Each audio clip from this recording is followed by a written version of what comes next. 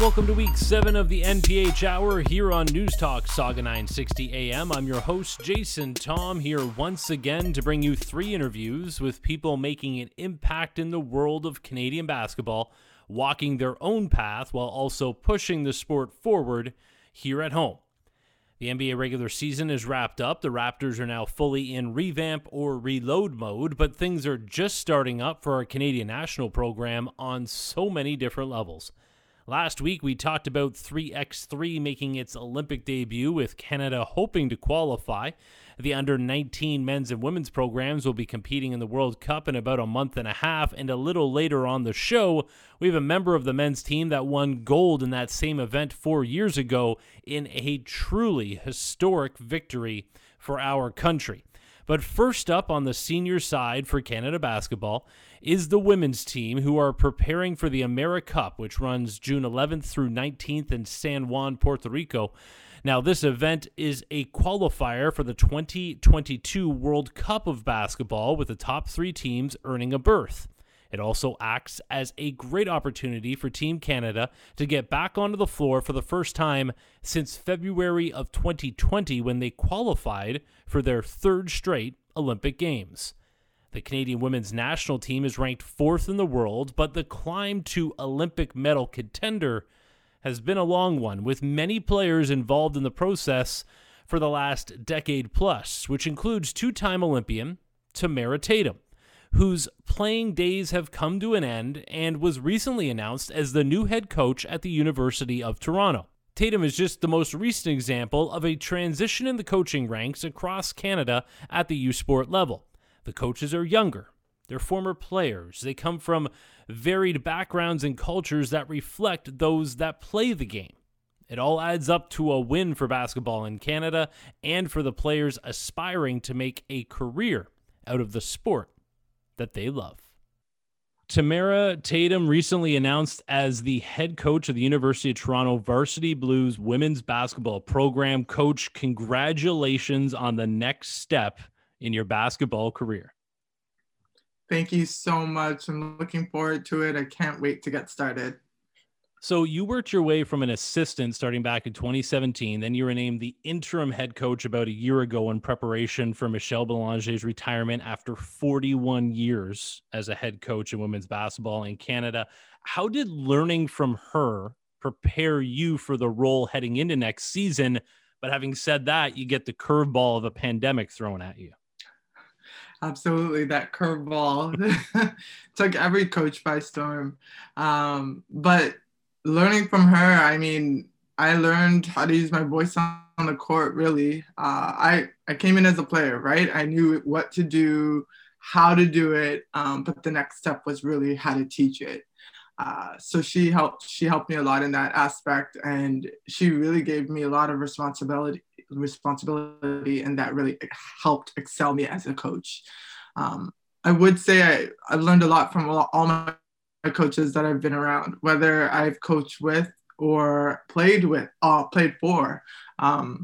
It's really taught me so many different aspects to getting prepared for this next level, whether it's practice planning, flow of practice, timing of the year to do things, game situations, things like that nature. You've been a part, or you are a part, of the history of women's coaching basketball history here in Canada, the first Canadian female named to a coaching staff of a North American professional men's basketball team with the 905 a couple of years back. And that role has only been expanded on by the Raptors since then. And we see assistants in the NBA that are women as well. What does it mean for young girls to know that this is no longer historic, but it is just the way it is going forward? When I first saw it, I didn't know I was going to be the first the first Canadian female to coach men's pro basketball. But at the same time, I realized I was never going to be the last in the same breath. So there wasn't that much pressure. But it was something to see for other women and other young girls to get inspired by. And that inspiration is still taking place in the industry today by seeing more and more women in such power positions. It's exciting. You see all these things on Instagram where, parents have their little daughters looking up to these women watching the TV, and it's so incredible to see. And it's only going to get better, and it's going to become extremely normal one day. And I can't wait for that. You've always been a leader on your teams as a player. You played Finland, Germany, Australia. How much more challenging was it to find ways to lead in an environment where maybe not everyone even spoke the same language? And is that when you realized that maybe you did want to eventually get into coaching? I would say I realized I wanted to get into coaching maybe my third year in Germany. I realized I could be a coach at that time. I wasn't necessarily thinking about it. Mm-hmm. And we were in a game, and normally the foreigners are the leaders of the team. The other athletes on the team look up to you, they ask you questions. So it's very important to understand your audience, adapt to the situation, get out of your comfort zone. And I was very good at doing that in every country that I went to. And one of my players, our point guard at the time, we were going through a game, and after the game was over, I was very good at leading my team through games. She was just like, you know what, T, you're going to make a really good coach one day. Did you know that? I'm like, me? And it kind of stuck with me. I'll never forget it. I realized I was making an impact on my teammates, and that was something that was inspiring. And to do that as a coach is even more rewarding.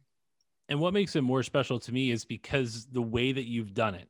Because, talking about the Canada women's basketball program, for example, you end up winning the gold medal at the Pan Am Games here in Toronto back in 2015, back-to-back Olympics in 2012 and 2016. But, it wasn't always that way. 2007, when you started, that was an open tryout, right? That you ended up getting that look. So, it's not like you were always destined for this. You really had to work your way up in a program that was really being rebuilt at the same time, wasn't it? Absolutely. I'll never forget that open tryout at UTM. I got an opportunity and I ran with it. I had no idea I was making the senior team that year, like zero clue. There was no expectation. We built that program. We continued to build every single year. It wasn't pretty at the beginning. We were losing games by 25. We went from being ranked 25th in the country when I started to now Canada is 4th in the world. When I left, we were 5th. So I can't see it getting much better than that. I hope one day we could be number 1, and let's see how the chips fall. How much will it mean to you to see that team compete in the Olympics, knowing that was just building blocks that were started really by you and your class? Yeah, it means a ton. It means a ton. I want to see us get out there and get on that podium at the Olympics. That's the number 1 goal. That was our goal back in Rio. We fell short, and everything happens the way it should in some cases. But the team is very talented. The team is going in another direction. Lisa's doing a great job with the squad. So I'm excited to see us play, and it's going to mean everything to me to see us on that podium. You enjoyed a great career at UMass, but now as the head coach at a U Sports school, you're going to be recruiting young women who maybe have that option as well to go south. What is your pitch to them to stay at home in U Sports and hopefully at your school? Wow. Gotta give away all my secrets, eh? No, I'm kidding. No, U of T is the number 1 ranked school in Canada. It's 13th in the world. You get to play at home. You get to play in one of the most competitive conferences in Canada, and one of the toughest conferences in Canada. So getting a degree at home and playing the sport that you love is one of my biggest pitches when I speak to our young athletes and their parents, because there are other people involved in the decision-making process. Ultimately, it's the athlete, but it's nice to see that parents are taking a very deep look with the athletes as well. So that's really my pitch. Getting an opportunity to play in Toronto, amazing city, very multicultural, and you'll learn a lot about yourself being here in the city as well. And there's a new wave of coaches at the U Sports level, men's and women's, right? They're younger, come from different backgrounds. They can relate to the kids playing the game today.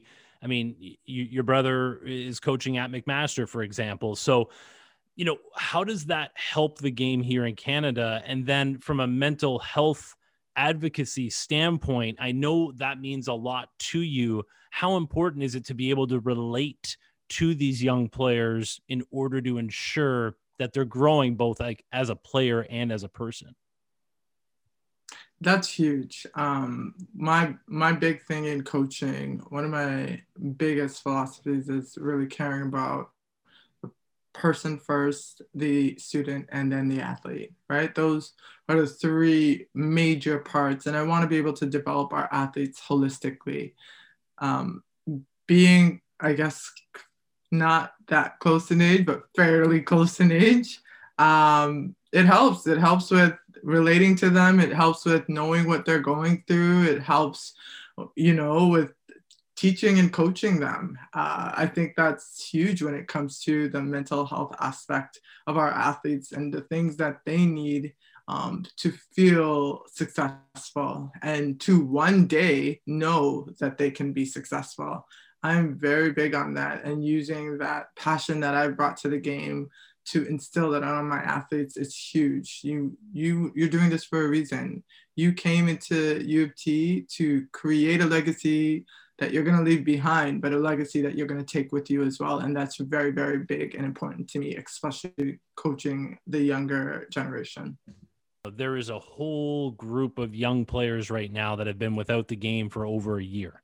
And what would your advice be to them facing this challenge that, no generation really has ever faced? People who love this game and have had it taken away. What would your advice be to them from keeping them up and keeping them ready to come back when we get there? Stay ready, right? You can always do something to stay ready. If you can't be in the gym, it could be the way you eat. It could be the way you prepare your mind. There's so many things that go into the game of basketball that is not just about being on the court. All these things that you could be doing and studying the game. It's incredible the amount of things that I didn't even realize as a player that would be useful if I didn't have basketball, right? So take advantage of that, and then be ready when you get back. What's delayed this is huge. What's delayed is not going to be denied. It's going to come back, and we just got to be ready when it gets here. Got to end this conversation by asking about Brampton. In the front driveway, I hit up your bro, asked for a story, and he said it's just all about your competitiveness. And said that he had to hold you back from getting into a fist fight with a friend of his over a block charge call that did not go your way. Do you remember the story? And do you still have that competitive fire? And I want to just give a heads up to the future players being coached by Coach Tatham here of what they're getting. Okay, honestly, I don't think I almost got into a fist fight. I think he may have gotten very upset that I was winning. That might have been it. I'm competitive. I am a competitive athlete. I've always been that way since I was a kid. I spent most of my life in Brampton. We grew up before we got to Brampton in Scarborough, and we had a hoop in our driveway in Scarborough. And that's where I really fell in love with the game. And that's where my competitive nature really started to rise. I wanted to be better than my younger sister and my older brother.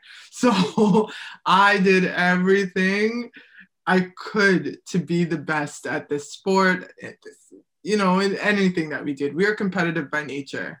So I think that drive that I always had as a kid really carried me through as a basketball player. And, I didn't want to take any prisoners. I always wanted to win, whether it was against my sister, my brother, opponents. and in some cases, I guess my brother's friends. So that's huge. That's huge. I have that same compete factor when it comes to coaching. I love the sport. I love the game, and I can't wait to see how things kind of turn out with us at U of T.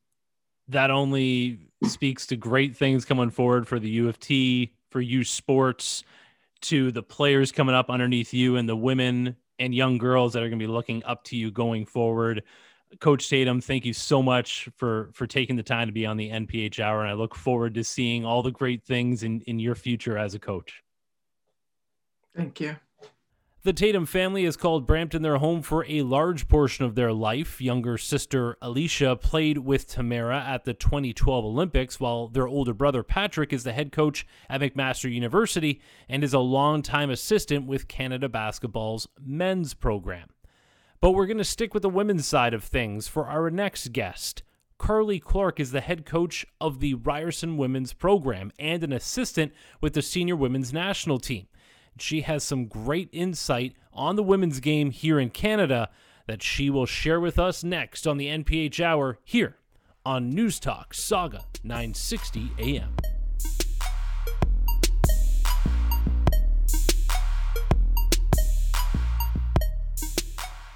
Welcome back to the NPH Hour here on News Talk Saga 960 AM. I'm your host, Jason Thom. So while our first guest on the show has recently transitioned from playing to coaching, our next guest has been the head coach of the Ryerson Rams women's program for almost a decade. Carly Clarke has built a perennial OUA championship contender, while also playing a key role in the women's high-performance program at Canada Basketball. Currently, she serves as an assistant coach to Lisa Tomaitis on the senior women's national team, who will be using the upcoming AmeriCup to help select their team for the upcoming Olympic Games. Clarke has seen the rise of women's basketball firsthand, but has also seen the toll COVID has taken on the momentum that the sport had going for it here at home. Carly Clarke, the head coach of the Ryerson University women's basketball program, assistant coach for Canada Basketball's senior women's national team, and currently getting prepared to head to Tampa to start up training camp with that same squad. Coach, a crazy year to say the least. From a leadership perspective, what have you learned from this time about being a basketball coach without having access to the players or the actual game itself? Yeah, loaded first question. There's probably so much and so much I don't even know the answer to yet, because we're still not back at it, right? But I think for me during this time, it's been really valuable just to continue to build relationships with our athletes, and shift the focus and find some new ways to define success over the course of the year. And I think emphasize some more foundational pieces that when you're going right into a competitive environment, sometimes don't get the attention that they probably should realistically. So I think those pieces and how you build that in when you do get back into a competitive environment, that learning still to be discovered probably. Now, looking at the positives of the year away, what we've seen is the groundswell of support for the WNBA, the vehicle that the sport of women's basketball particularly has become for real social change. So does that give you reason for optimism, looking at the positives coming out of this, that maybe there will be more support, maybe there will be more corporate dollars to step up and just fans in the stands of more interest in women's basketball at a post-secondary level? I certainly hope so. I mean, it's been incredibly inspirational to see what the women of the WNBA in particular have done over this past year, and they have impacted and inspired change in a multitude of ways. And, I think that is filtering down and filtering through to different levels, and certainly our level. And, those conversations and actions have been an important part of, I think, what our level has been able to do over this past year while we haven't been able to compete on the court. So hopefully the foundational pieces there will continue to move forward in our sport. And, women's basketball is growing and more people are starting to invest. So, hopefully WNBA continues to demonstrate that. I know they'll continue to demonstrate that all summer, and hopefully we can feed off that momentum. And through all this, there's always going to be change. And there was a big change just down the road from you at the University of Toronto, a player you know very well. And Tamara Tatham is now the head coach, taking over for a legend in Michelle Belanger. How cool is it for you, who's seen the basketball at all these different levels, to now see, a player that taking over a head coaching position and showing, just generally speaking, in the U Sports level, kind of the transition that is happening at the coaching level? Yeah, well, first off, super excited for Tamara to get the opportunity, know how committed to coaching she is, know how successful she was as a player. So for her to bring that, knowledge, experience, work ethic, all of those pieces to U Sports and the OUA, I think is really exciting for our league and our sport, and obviously for the University of Toronto. Certainly big shoes to fill with Michelle and the legend she left. But, if anybody's up for that challenge, Tamara would be that for sure. And I think it's so encouraging overall of, there's been a number of women's basketball, U Sport coach positions hired in the last 15 months, essentially. And the majority of those are being filled by women, by young women, by former players. So it's, again, just really encouraging to see that trend. And seeing some of the work that's been, still really in its infancy, but committed to developing turning players into coaches and young women into coaches is paying off. So look forward to continuing that investment for sure too. We talked about the state of the WNBA. We've talked about, U Sports now and where, the coaching seems to be going. Is there something that needs to push women's basketball over the edge here in Canada, or is it just a matter of time? Is it a WNBA franchise? I just know you've seen it at all these different levels. What is your core belief right now that's needed to really push women's basketball to the next level? Yeah, well, I think, over the last 25 years, we've seen what having the Raptors, and for a time there, the Grizzlies as well, in Canada has done for basketball as a whole. So, we've seen the sport grow, men's and women's side, but we still don't have the Canadian pro level, of our women and women be able to compete at the highest level in our country. Like I said earlier, they all have to go somewhere else. And there's incredible opportunities for them around the world. But if we could ever, whether, lots of talk about WNBA expansion and Toronto being in that conversation, I truly believe that would be a massive piece to profile women's basketball in our country. And I think beyond that, it's finding ways to actually invest in women and invest in women first. And that's a big challenge. And, I think it forces potentially corporations and funders to think a little bit differently. But how do we prioritize professional women's basketball and those types of stages? We've seen the CEBL on the men's side come up and have great success, and that's continued to be a great platform for our men's players. Is there a women's equivalency? Is there a women's side of that, or something that could stand alone that people can really invest in and prioritize? So I think there's a couple different ways, exciting conversations happening in some of these spaces. So I'm optimistic about what's to come. Last question, just about the Olympics and talking to so many of these women on the team. It's just the one thing that they speak about is the Olympics is the biggest dream for them, because when they were younger, they didn't get to see the WNBA, for example. And so the Olympics was everything. So your perspective on that, of how much this opportunity means to the women in this program and to you yourself?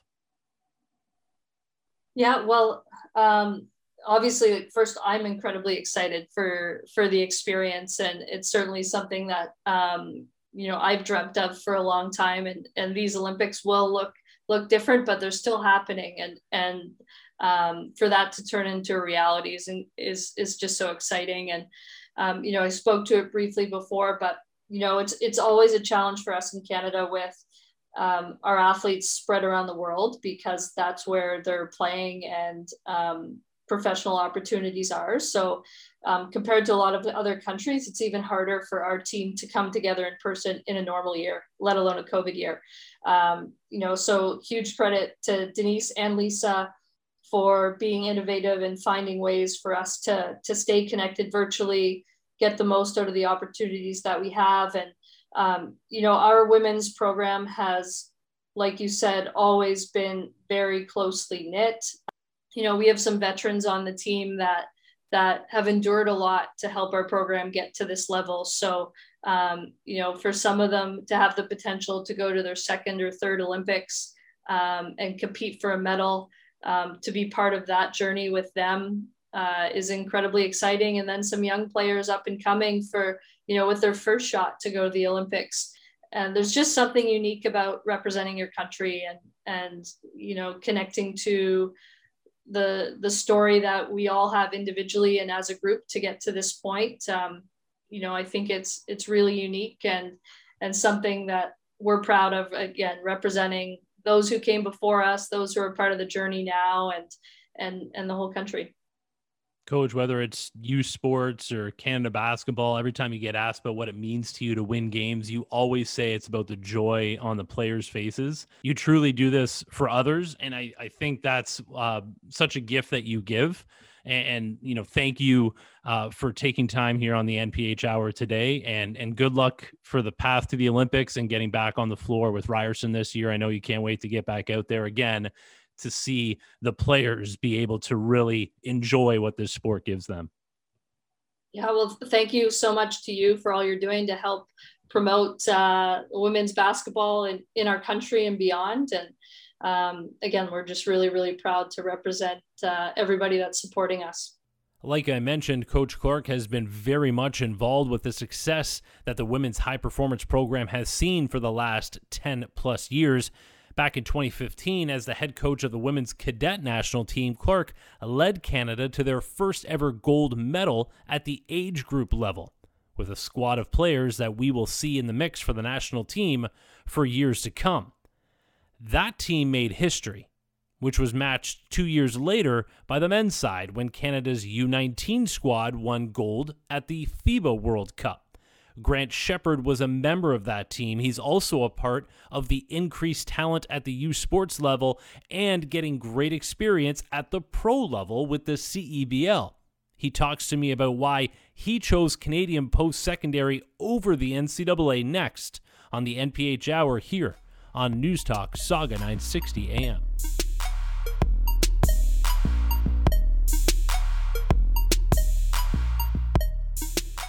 You are listening to the NPH Hour on News Talk Saga 960 AM. I'm your host, Jason Thom.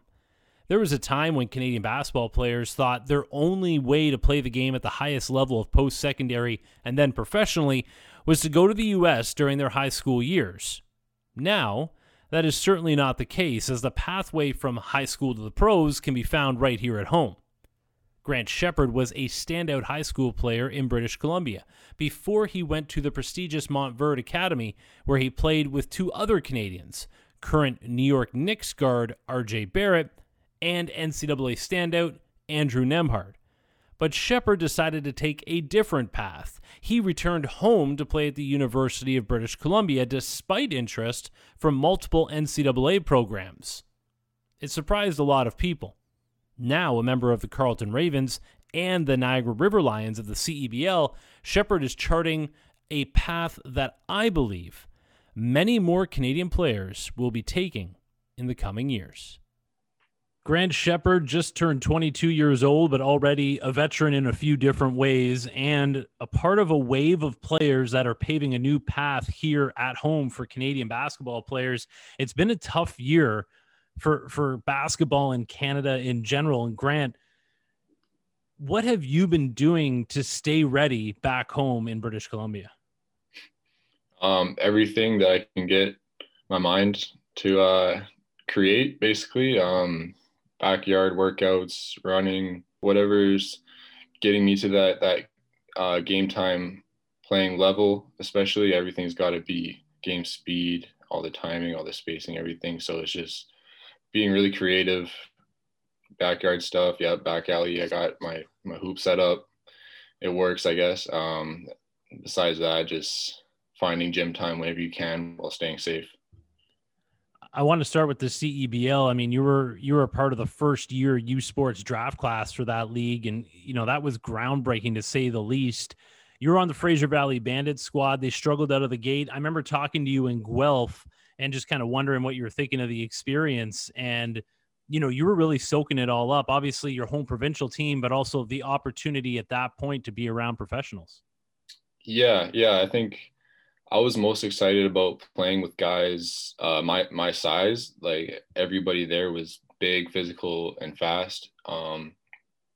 Being my size and my athleticism, I didn't always get that, honestly, in the league. A lot of teams did have very, very good bigs, and so that challenged me, but it wasn't consistent. So this was consistent, high level pro training every day.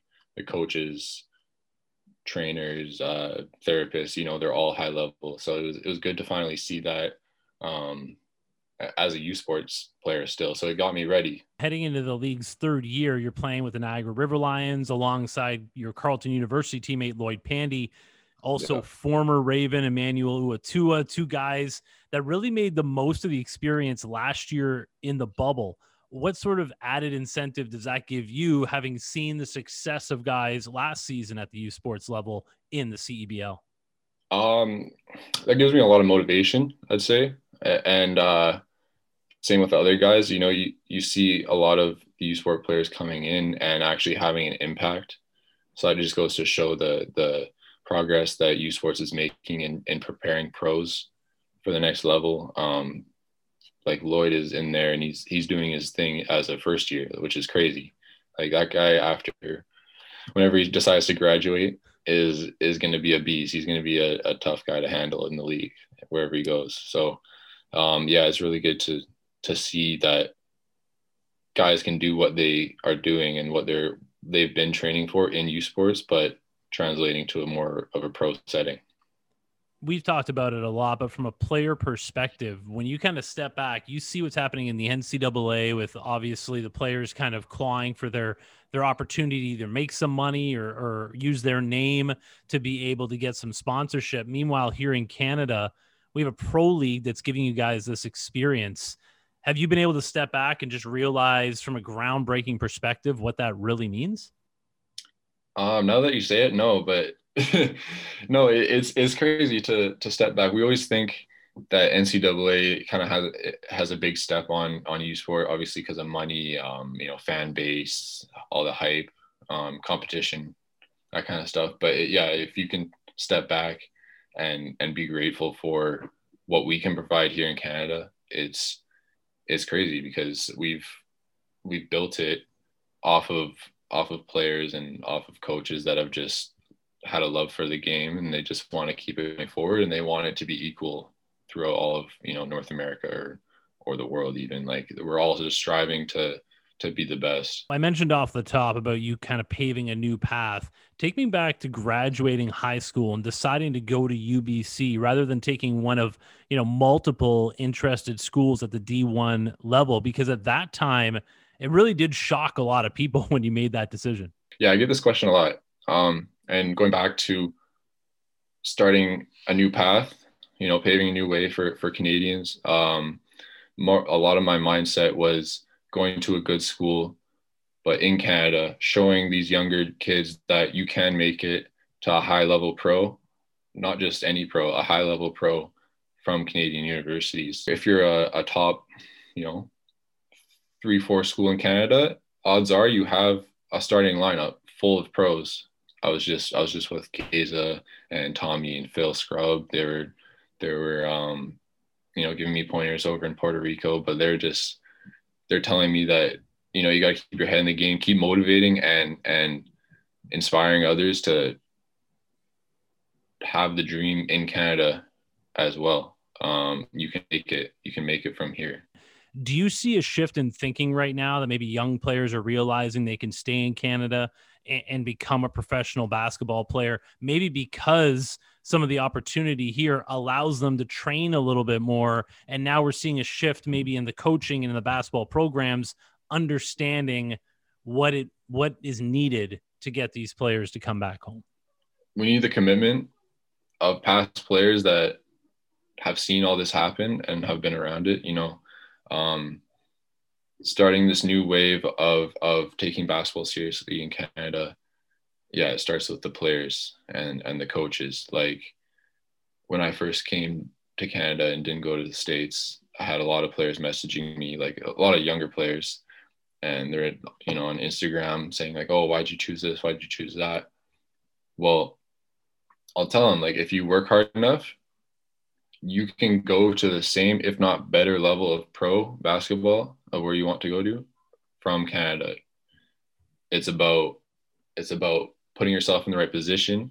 For me, that was getting a lot of touches at UBC, getting a lot of experience right off the bat. Guys in Division I could unfortunately end up going, to a school where it's a hyped up school or it's a really good school, but maybe they won't play till their third or fourth year, and those are crucial years, the first and second year of development.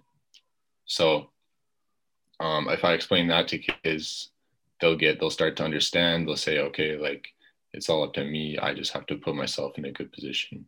I had another former teammate of yours, Danilo Juricic, on here not too long ago, and we were talking about the U19 World Cup.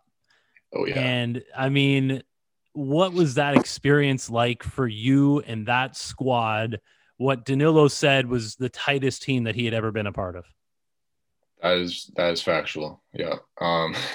No, we can hit up any of those guys from the team and, have a nice long conversation. We're all still brothers. Even though it may seem like, what was it, 4 years ago now? It might seem like a long time. Connecting with all these guys today, it's like it was yesterday, right? But yeah, that tournament was awesome. It was surreal. We just got our butts handed to us, like 3 years in a row in semifinals at whatever, like an Americup, World Championship, qualifier by USA. Well, yeah, 3 times in a row. We would be in a silver medal round or a gold medal round, ending up with silver. So that felt good. I'll always remember the Nate Darling lob to you for the alley-oop slam against Team USA.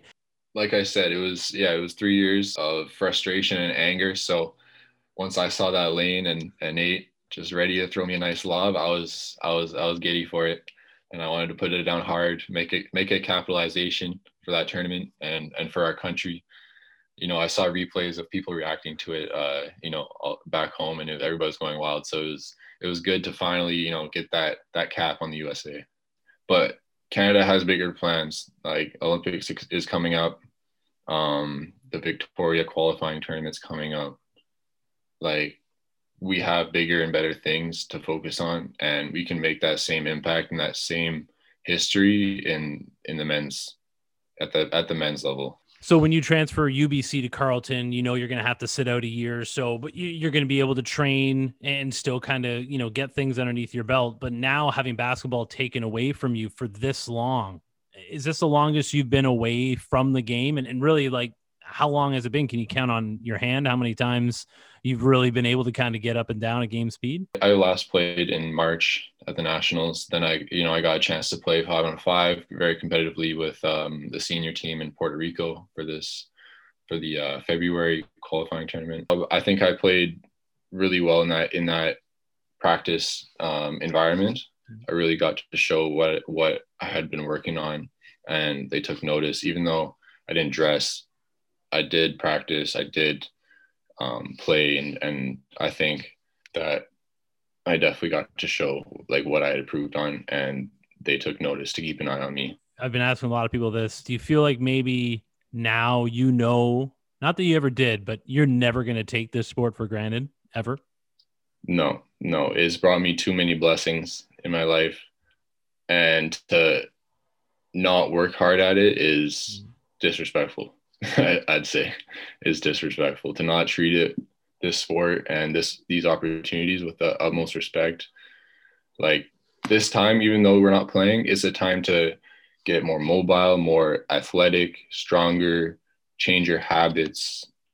I've done a lot of film with my coaches, both Taffy and Dave, and that has helped me tremendously just see the game. So I'm excited to put that to use and really work on my game decisions. So that's one thing that you can't make an excuse for, is you can always watch film and improve that side too. How ready are you to be able to get back on the floor with the River Lions? I'd like to say really ready. So we'll see. I definitely have a lot of confidence in myself and what's about to come up for myself. So no, man, I'm excited.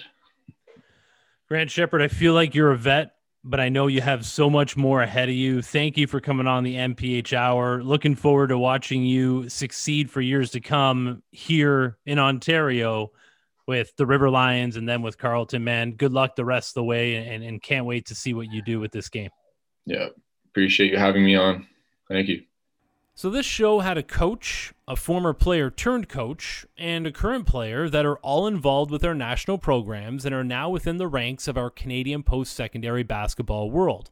For those that don't know, historically, U Sports and the Canadian college level have been looked at as an inferior product compared to those of their American counterparts. But as you have heard, times have changed. And while the one glaring difference that remains is that those that play post-secondary in America can get their educations fully paid for. That also comes with extremely high expectations and limitations on training that can actually hinder an athlete's ability to reach their goal of playing professionally. So what's still missing here at home at the post-secondary level? The first is exposure, and the easiest way to provide exposure is social media. It's also the quickest way to help our student athletes get themselves out there to build their personal brands. And I'm not talking about a player getting their own shoe or clothing line, but building their brand as a person. You can pick your platform from TikTok to LinkedIn. They all bring value and can make people feel more connected to the student athletes. Heck, why isn't this something that is added to the curriculum? Because it brings me to my next point of exposure, getting butts into the seats, which after the pandemic shouldn't be as hard. People are starved for things that we've been without for almost a year and a half. Fan support in university towns has always been good for the major sports when it comes to the student body because they most likely know the players. Let's make sure that everybody in the vicinity knows the players and want to go out and support. And let's focus on young families, because kids that see someone in person playing for their local school will be inspired to do the same thing. Or if it's academically, they want to go to that school and then support that team. Now, the easiest target when it comes to exposure is the fact that U Sport and CCAA games are not on national television, but the cost to staff and produce games at that level needed to air on sports television is far too expensive to be able to do it on a consistent basis and divide it up fairly across the nation. And you could never do it for just one sport. It would need to be equal among the different team sports. So live streaming games is an easy answer, but it still costs money. So games will need to go behind a paywall in order to make that happen. Maybe a campaign explaining where that money goes and why it is important for the game at the post-secondary level can help. If it's laid out where the $30 annual fee is going and why it's important, maybe that'll be enough to get more people on board. One thing I do have to say, sports television stations can still do highlights of those games off the live stream, and that would be a further way to grow the game. The next big difference is scholarships, which are not readily available for every school in every province in Canada. That's a topic for a different day. But in the end, the answer to all of this is funding. And I think it's time for big business to start giving back to the communities where their employees live, or for our government to ask these companies in their province or city to provide annual funds that go directly to the academic and athletic wellness of the kids in the area.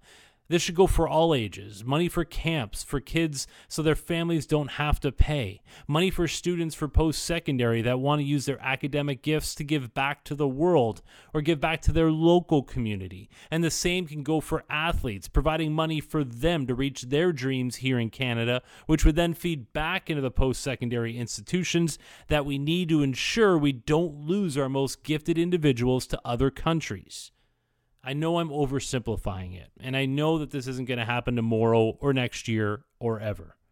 But in the meantime, we just need more people to understand the value of building something here in Canada with other like-minded individuals who understand that leaving a legacy is all there really is after it's all said and done. If this pandemic, which has kept so many apart for so long, has taught us anything, I hope it's the understanding that being a part of something bigger for future generations is more important than anything any of us can do as individuals. You can find us at northpolehoops.com or North Pole Hoops on Instagram. I'm Jason Thom saying so long until next week when the NPH Hour returns here on News Talk Saga 960 AM.